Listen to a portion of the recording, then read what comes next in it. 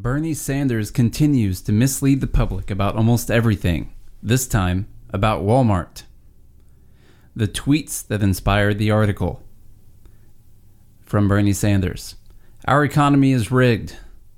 The Waltons of Walmart own $175 billion, while their workers are paid poverty wages.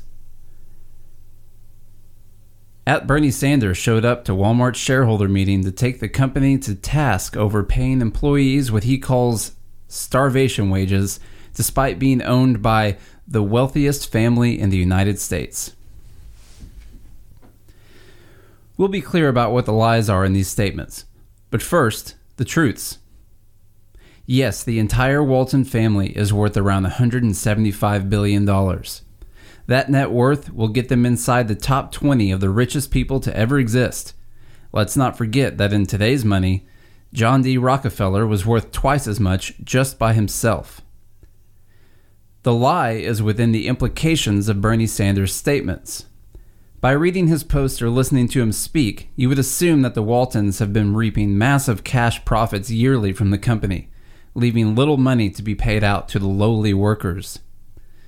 In reality, of the Waltons family's $175 billion in net worth, $160 billion of it is in their 50.8% ownership of Walmart.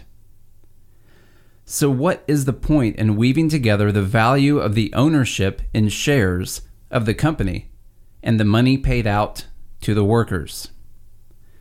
The point is that it's a beautiful play on your emotions. In reality, the value of the company has zero bearing on what the workers are paid.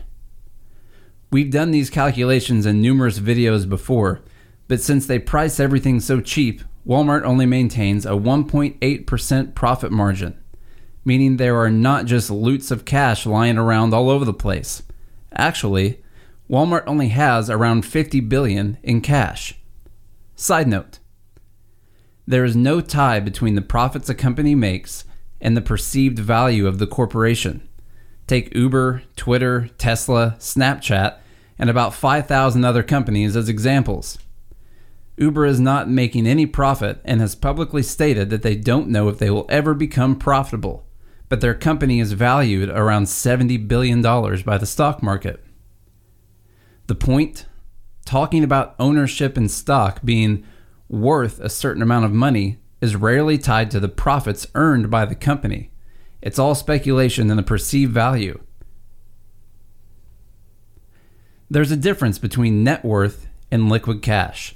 We see this all the time, but I'll use two common examples. Jeff Bezos is worth $150 billion, and the Waltons are worth $175 billion. The facts on both of these examples are pretty clear. 90% of Jeff Bezos' net worth is in Amazon stock, and 90% of the Waltons' net worth is in Walmart stock. This means that each may have no more than $10 to $15 billion on hand. Hard times, right? I know what you're thinking, but they can just sell their stock and then they have all that money, so it's the same thing. My response would be a resounding, no they can't, and no it's not. They can't sell their shares unless there is a massive buyer lined up to take the shares off their hands. In this case, you're talking about the richest person in the world. So who do you think is lined up to buy his entire net worth? That thinking defies the logic of him having more money than anyone else. If either the Waltons or Bezos put their shares on the open market, the share price would plummet. Why? Because when you flood the market with supply, it's going to decrease to the point that it becomes equal with the demand. An example. Right now, a Michael Jordan rookie card would go for around $20,000. There are more people that want them than there are cards available. If tomorrow someone opened up a box in their attic and found 1 million Michael Jordan rookie cards, the price per card would go through the floor. Having a supply greater than the demand will lower the perceived value of the cards. Now sub in the millions of shares owned by the Waltons for the rookie cards.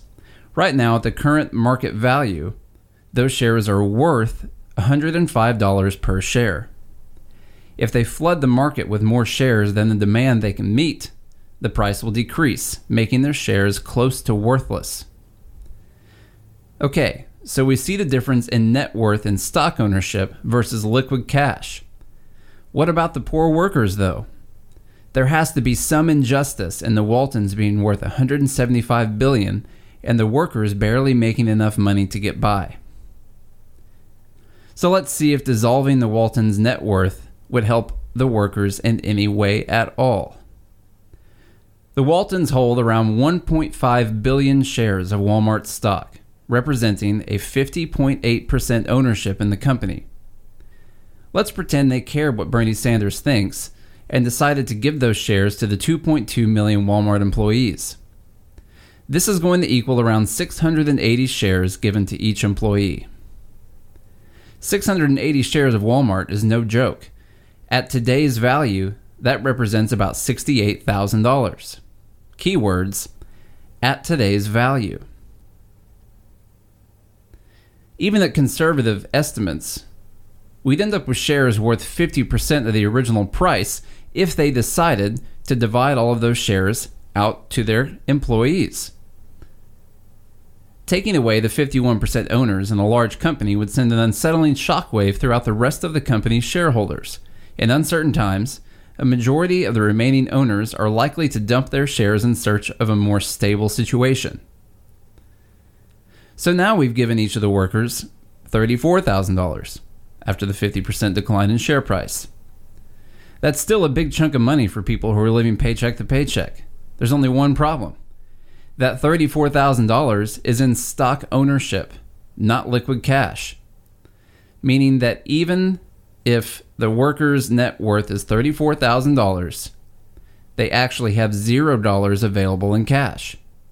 Remember that point about the Waltons' net worth being mostly stock ownership and not liquid money? If they want to cash out that big payday, they're going to need to put the shares out on the open market. Can anyone guess which direction the value of the shares will go if all 1.5 billion shares are dumped out on the open market? That's another massive decline in share price. So even if each employee gets $25,000 from their shares, or $21,000 after capital gains taxes, now what? They each have $21,000 and work for a company that's just been thrown into chaos by losing its former 51% owners. After the $21,000 is spent, what problem did we solve? The workers still work for a business that makes a 1.8% profit margin, and it's probably heading downhill now that the stock price has crashed. At the end of the day, the point Bernie Sanders uses about the Waltons is completely without merit. The net worth of the Waltons has no effect on what the workers at Walmart are paid, because the net worth comes from their ownership of shares in the company, not payouts from the company's profits. As usual, this is nothing more than political sleight of hand from one of today's greatest tricksters, Bernie Sanders.